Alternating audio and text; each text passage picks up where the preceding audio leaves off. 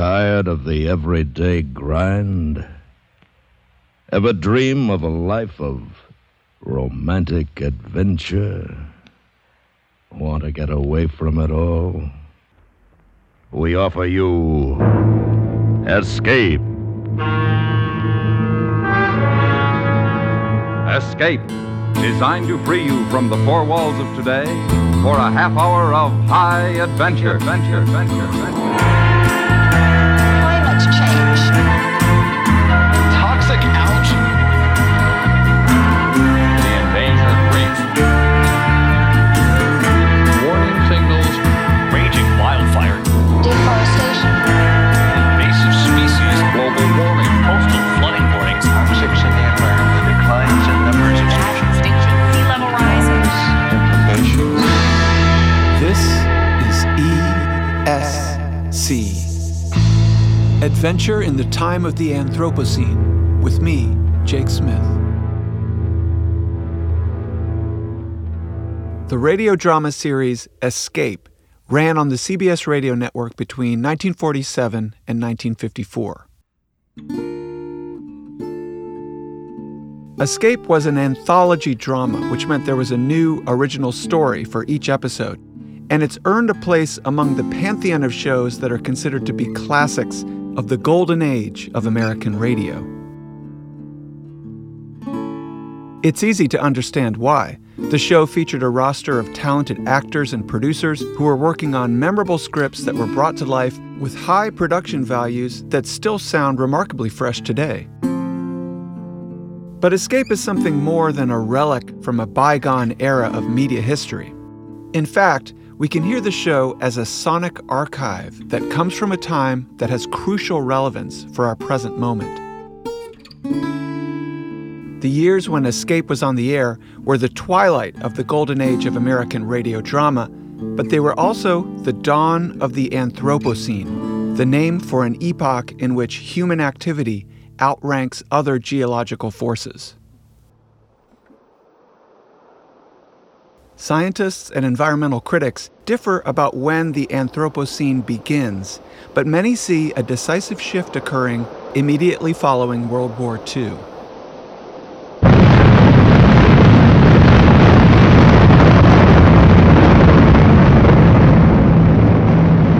At that time, fallout from nuclear explosions left a mark in the planet's geological strata, and a great acceleration in resource extraction, population growth, and energy consumption meant that the world's ecosystems began to change more rapidly and extensively than in any other comparable period in human history. Thinking about how radio's late golden age and the emergence of the Anthropocene were happening at about the same time has prompted me to listen to Escape with an ecological ear. I want to hear these stories from the post-war era in a new way, so that they speak to current environmental issues. Now, I'm not suggesting that the producers of Escape had these things in mind. They weren't thinking about the Anthropocene, and they weren't trying to spur environmental activism. They were trying to tell exciting, ear-grabbing stories in audio, and they were successful. You might say that my project is to get you to listen to those classic radio stories in stereo, in two ways at once. I want you to listen to adventure and enjoy these classics of radio storytelling, and I want you to listen adventurously to the quiet environmental overtones and ecological whispers that might be heard in shows that were made during the roar of the Great Acceleration. One way that I'll encourage that kind of stereophonic listening is to put these post-war radio dramas in conversation with contemporary sound artists. For example, right now we're listening to the sound artist Gilliatt's sonic representation of a 1946 test of a nuclear bomb. In this 10-part podcast and the essay and website that goes along with it, I reboot Escape as ESC.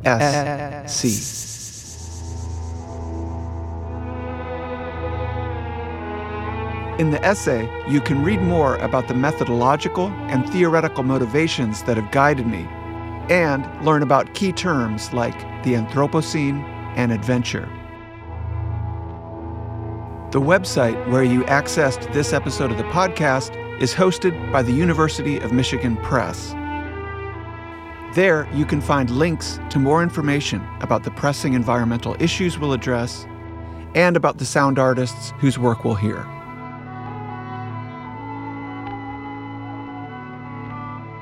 Before we go any further, I want to introduce a technique that I'll be using to encourage adventurous listening throughout this series.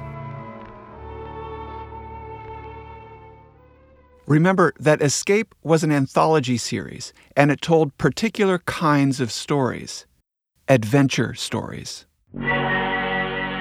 Literary critics have defined the adventure genre by a particular kind of spatial dynamics. Adventures usually involve dangerous travel, the crossing of borders, and heroes who are displaced from their usual environment. The critic M.M. Bakhtin defines adventure as a narrative form in which action unfolds against a very broad geographical backdrop, allowing for the genre's characteristic chases, abductions, and escapes. So adventures tend to need a lot of space, but the particular qualities of those spaces tend to be left utterly abstract. For a shipwreck, one must have a sea, Bakhtin writes. But which particular sea, in the geographical and historical sense, makes no difference at all.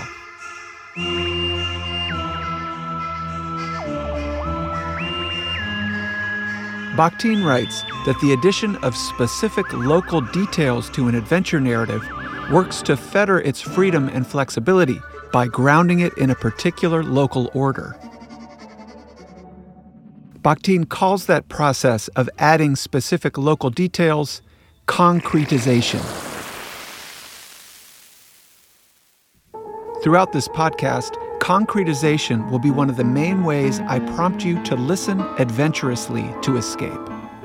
I'll do that by adding specific details about the settings, sites, and habitats in which these stories take place in order to allow for new structures of knowledge to coalesce around them.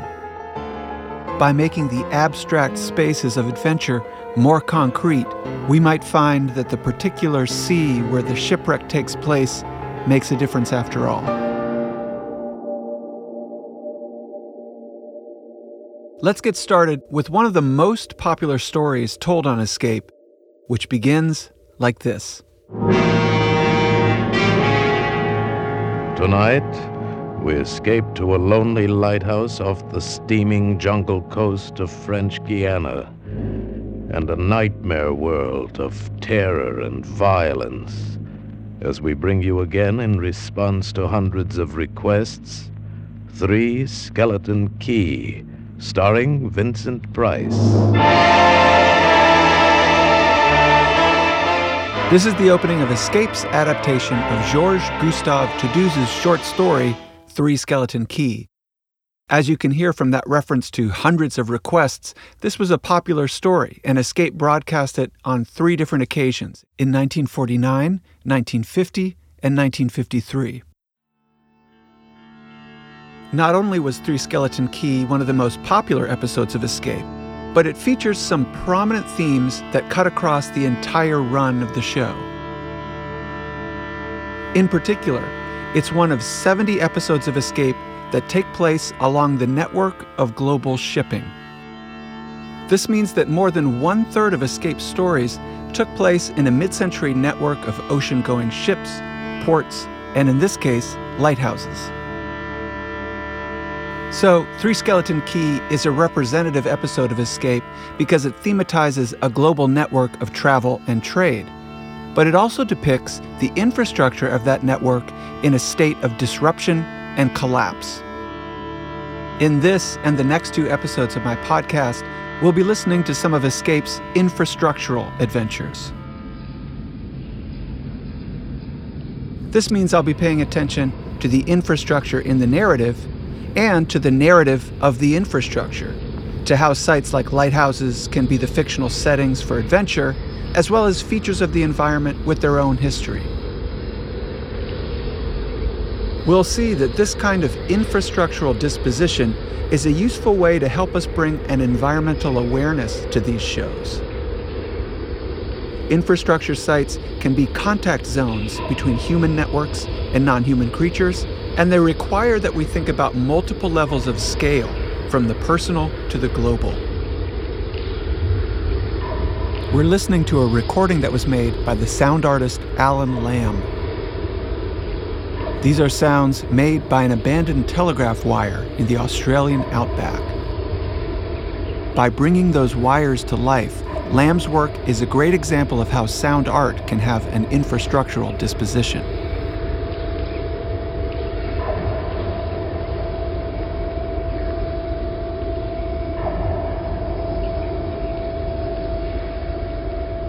At the start of Three Skeleton Key, we meet Jean, played by Vincent Price.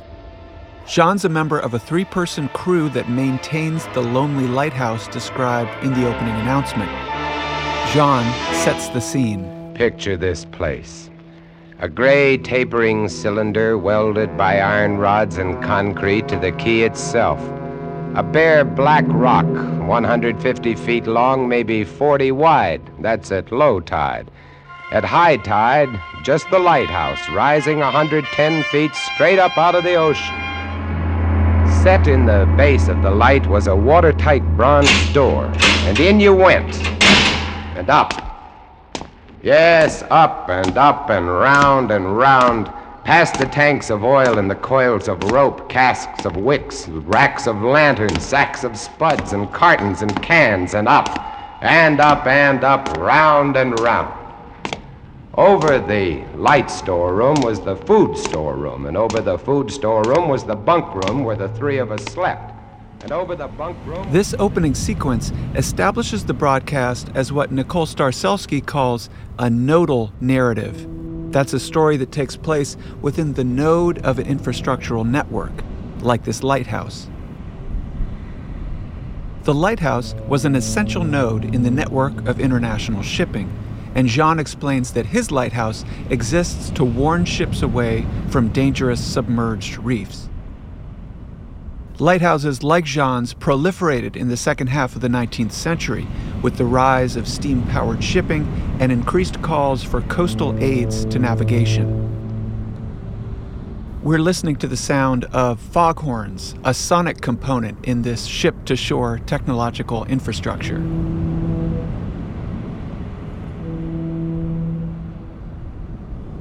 The construction of lighthouses on the bare rock of an exposed coast required sophisticated tools and new engineering techniques, and they were recognized as a stunning technological achievement comparable to the great suspension bridges, railways, and early skyscrapers of the era. France's coastal light technology was considered to be the gold standard at this time, which makes it fitting that Three Skeleton Key is set in a French lighthouse. Moreover, French Guiana had a reputation as an outpost at the edge of the civilized world and was widely considered to be uncolonizable by Europeans, due in part to its dangerous harbors and malarial swamps. That reputation was reinforced when it became a French penal colony in the 1850s. That history is referenced in Toulouse's story when we learn that the name Three Skeleton Key refers to 3 convicts who escaped from the penal colony only to die of hunger on the rocks. When they were discovered, all that remained of them was their bones, picked clean by the birds.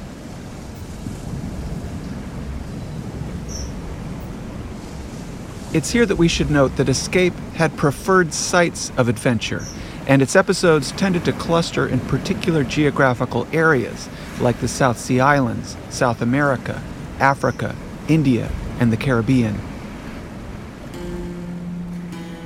This is a reminder that the years when Escape was on the air coincide not only with the golden age of radio and the dawn of the Anthropocene, but with the period of decolonization. And whatever else it might be, the show is an archive of sensibilities shaped by Western imperialism, colonial and corporate exploitation, racism, and white male heterosexual fantasy. So listening adventurously to Escape will require a post-colonial as well as an eco-critical ear.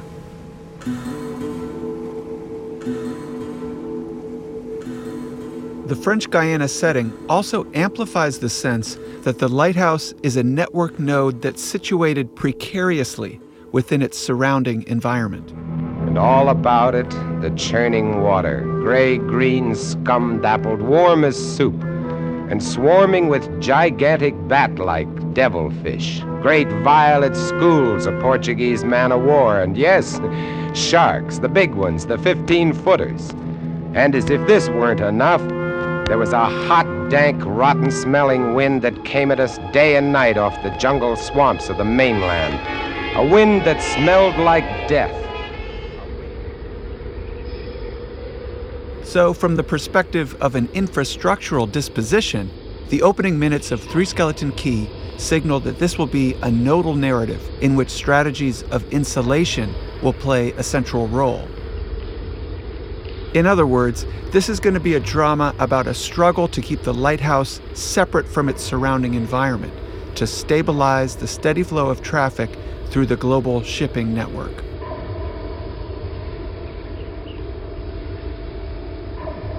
That dramatic tension is enacted on the level of the show's sound design.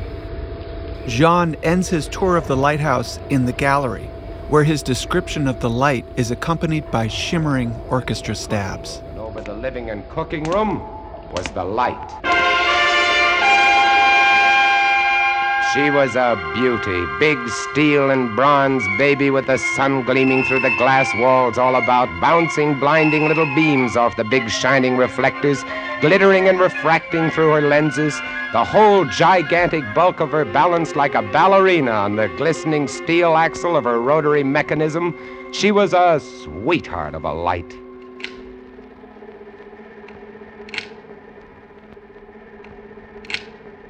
I want to think more about this sound, the clicking of the light's mechanism, so I've looped this section of the broadcast. This is another strategy that I'll be using throughout the podcast to reboot Escape for an era of digital audio. Now that Escape's episodes exist as digital files available online, not only can I mash them up with contemporary sound art, but I can manipulate them, zooming in to details that were left in the background of the original broadcast.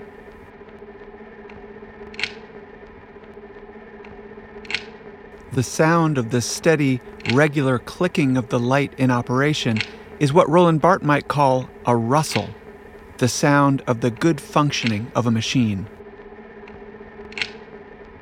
It's happy machines that rustle, Barthes writes. Like the purr of a well-tuned engine, the clicking of the light provides a reassuring sign of multiple parts in coordinated motion, the smooth working of a complex, integrated mechanical system.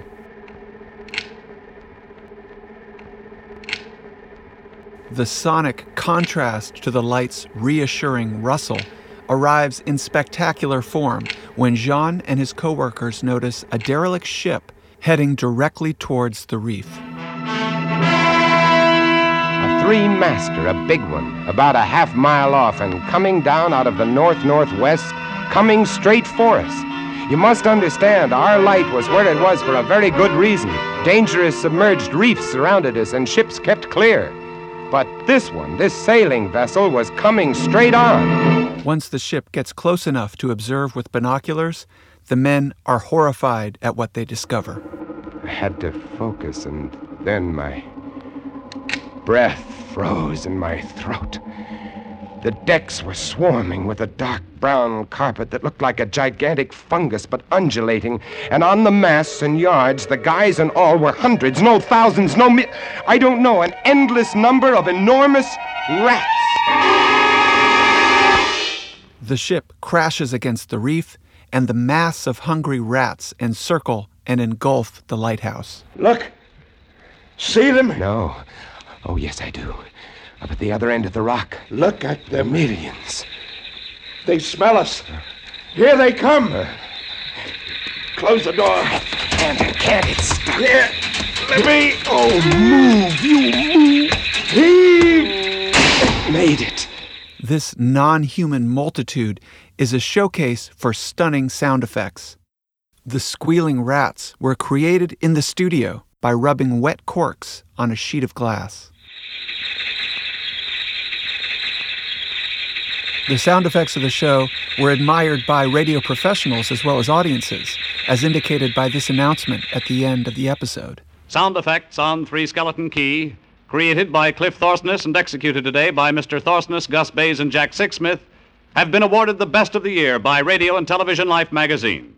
Later in the show, the chaotic sound of the rats is contrasted with the soothing rustle of the machine during a scene in which the animals cover the gallery windows and emit pained screeches when the beam from the rotating light touches them. The light drove them mad as she swung slowly and smoothly about. She blinded them in the fierce stabbing bar of light, moving continually about, ever turning, ever touching, ever moving around and around, and they twitching and shuddering, eyes flaming when they were struck by the light. The bright light moving, and behind on the dark side of the room, so close, I dared not turn my back, but you cannot help turning your back when you're in a room made of glass. On the dark side of the room, you could not see them, but only their eyes. Thousands of points of blank red light, blinking and twinkling like the stars of hell. The dissonant harmony of rustle and squeak is the sonic representation of the tension between infrastructure and environment that structures the story. Remember that one of my goals is to concretize the abstract spaces of Escape's adventures. I've already added some concrete details about the lighthouse to ground it in a history of French colonialism and modern engineering. What might happen if we learned some more concrete details about the rats? Ship's rats, like the ones in the story, are often the example of a worst-case scenario of an invasive species.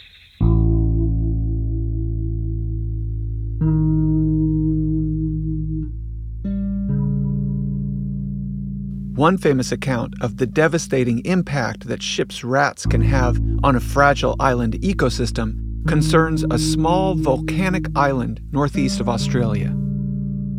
In June of 1918, a ship called the SS Macambo struck a reef off of Lord Howe Island, and rats from the ship scurried ashore, causing an immediate and drastic reduction in bird life on the island. Within 3 years of the rats' arrival, 5 species of endemic forest birds had become extinct. In 1921, a resident of the island wrote that just 2 years earlier, the forests of Lord Howe Island were joyous with the notes of myriad birds, large and small and of many kinds. 2 years later, the ravages of the rats had made the call of a bird a rarity, such that the quietness of death reigns where all was melody.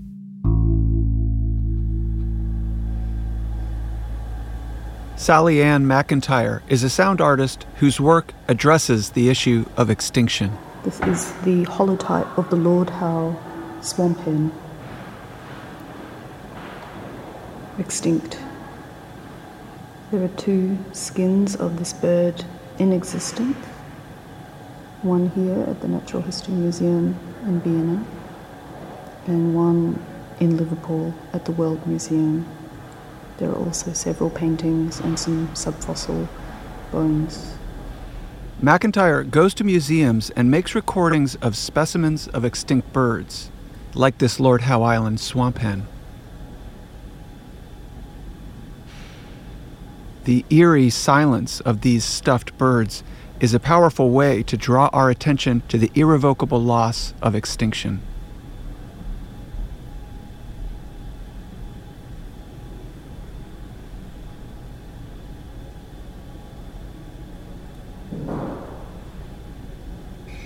McIntyre is the kind of ecologically minded sound artist whose field recordings I want to put in conversation with Escape's studio-based adventures. In another work, McIntyre transcribed written accounts of the call of the extinct Huya bird to be played on music boxes. She then played back these ghostly sounds in the bird's original habitat.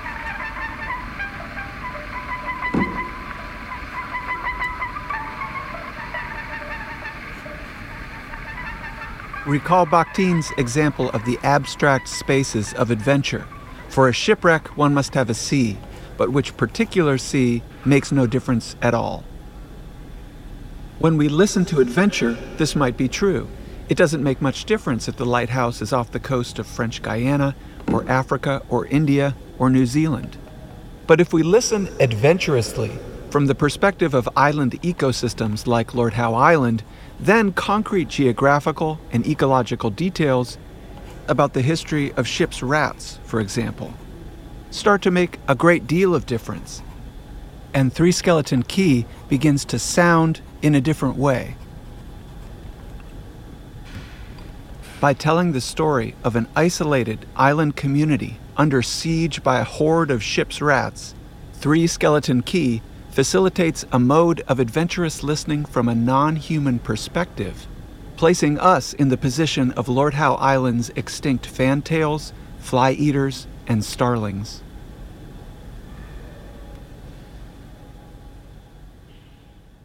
The siege-like containment of the men in the lighthouse trapped by the swarm of rats is typical of a style of radio narrative that was prevalent at this time.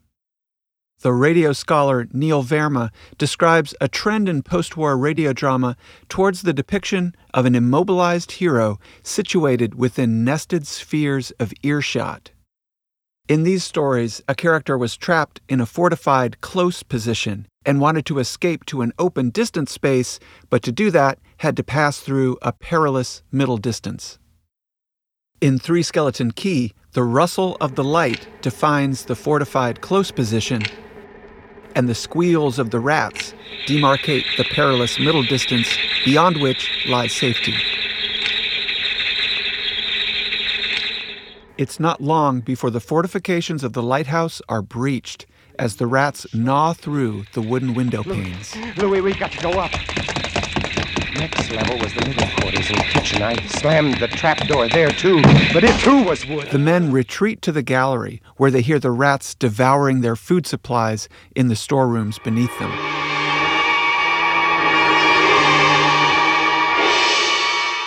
Eventually, the light runs out of fuel and shuts off. That night, I tended the light, but its flame was devouring our oxygen. The following day, we lay, thirst-tormented, starving, waiting, and the following night, I again tended the light, but the small supply of spare wicking we kept in the gallery had become exhausted, and quite suddenly, about midnight, the light went out.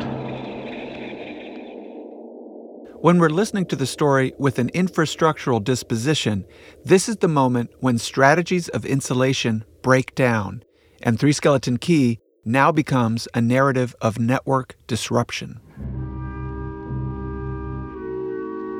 In Toduza's short story, agents of the network arrive to correct the disruption caused by the rats.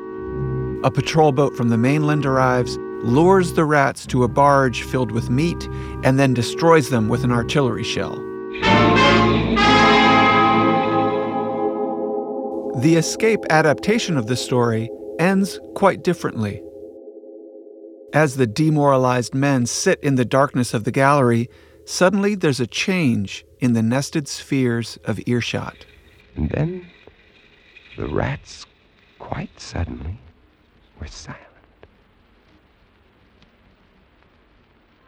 And then I heard it.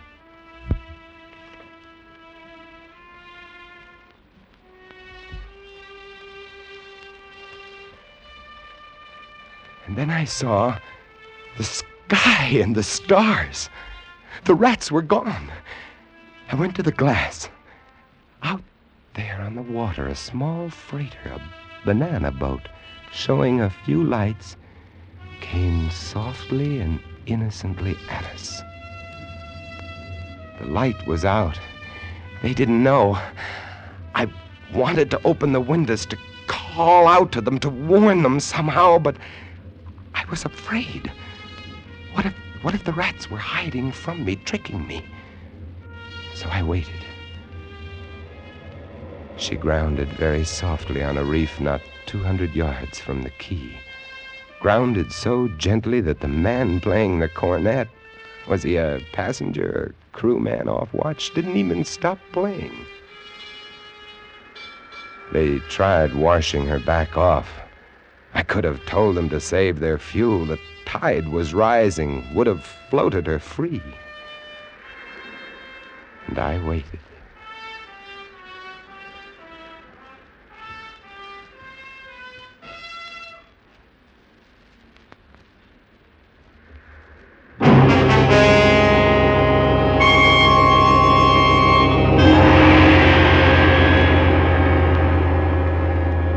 That's all. That's the story. The sun came up and there wasn't a rat on the whole quay. Every last one of that terrible army had left us, gone back to sea on their new ship. The broadcast ends with John speaking directly to the listener from sometime after this nightmarish experience. Life in the lights isn't bad. But sometimes when I see a strange vessel approaching, I get a little nervous, sure. Somewhere on the seas, there's a little banana boat without a crew. That is, without a human crew.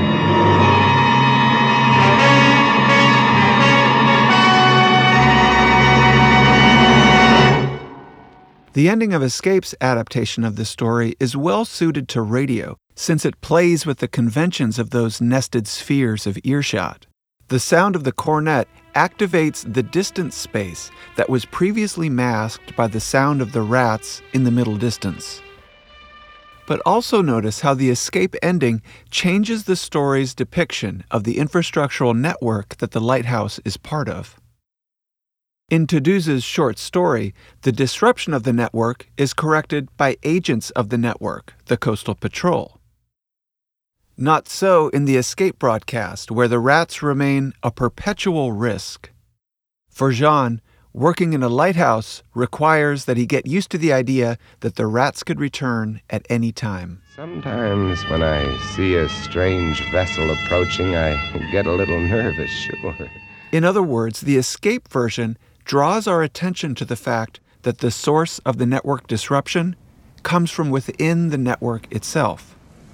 The network node of the lighthouse may be insulated against the devilfish, Portuguese man-of-war, and sharks in the water off the French Guiana coast, but not against the rats that are stowaways on the very ocean-going ships that constitute the network.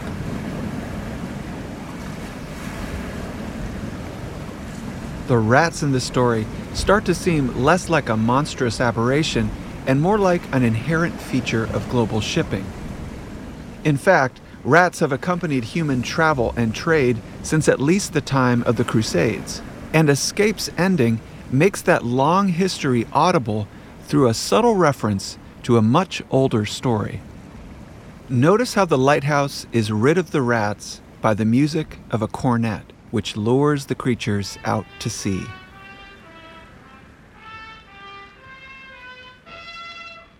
Escape's version of the ending brings Three Skeleton Key into dialogue with the well-known tale of the Pied Piper of Hamelin.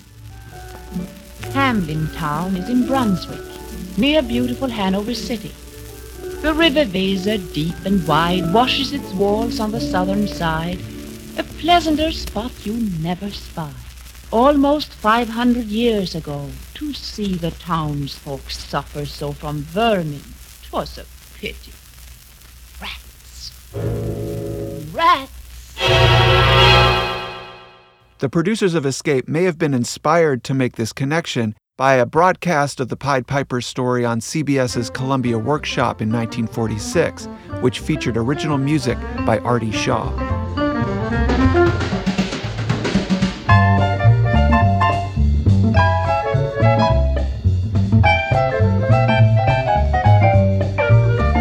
The Pied Piper legend dates from the 13th century and its setting in the German port city of Hamelin suggests a connection to a previous era of shipping. In fact, some scholars have interpreted the story as a veiled reference to a deadly outbreak of typhus caused by rats from visiting merchant ships. Rats! Rats! We gotta get rid of the rats! Rats! Rats! We gotta get rid of the rats! The inhabitants of towns like Hamelin would have had many opportunities to develop such legends, since rats and the fleas and bacteria that they carry have been identified as the source not only of typhus, but of the bubonic plague. As produced on Escape, The Pied Piper and Three Skeleton Key become sister narratives.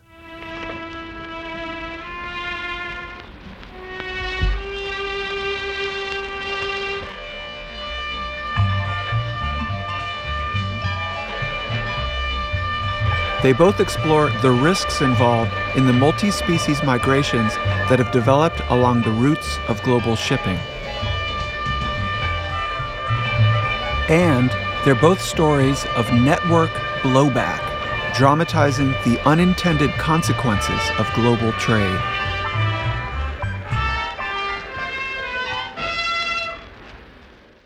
Hearing The Pied Piper as a ghost text that haunts Three Skeleton Key might prompt us to think differently about the rats.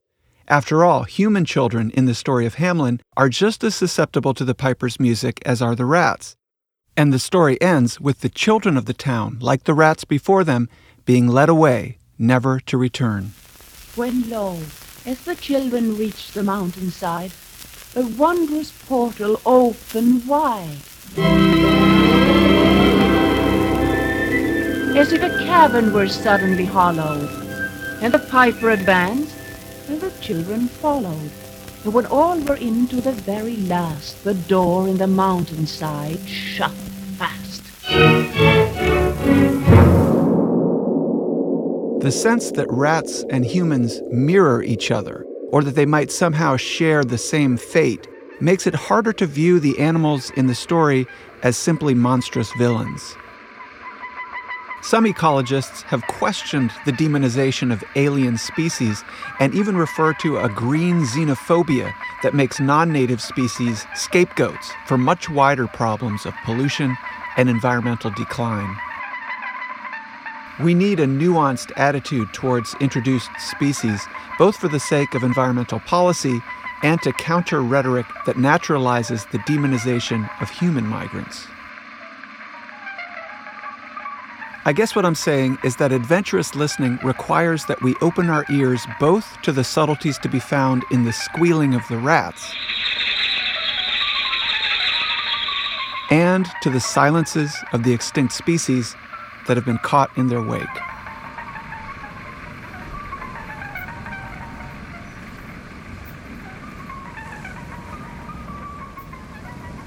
The rats that we hear in Three Skeleton Key become complex and ambivalent figures for our current era, a period during which modern modes of travel have made the world into one interconnected habitat.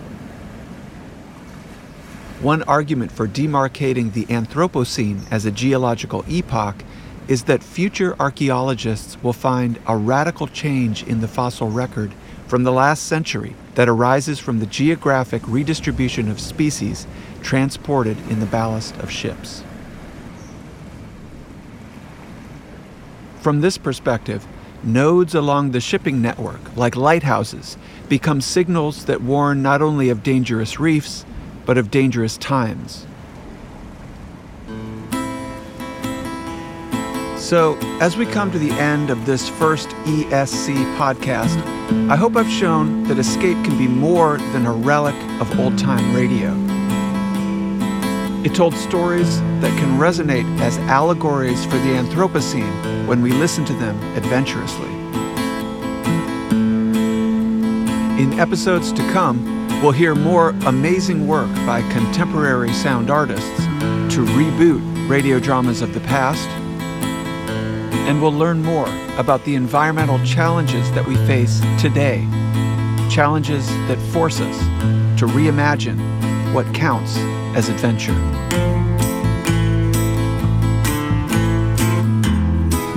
ESC was written and produced by me, Jake Smith, and published in 2019 by the University of Michigan Press under a Creative Commons NC license. Post-production for the podcast is by Liam Davis. Special thanks to Mary Francis and to the Andrew W. Mellon Foundation for its support of the Fulcrum platform on which this publication is hosted.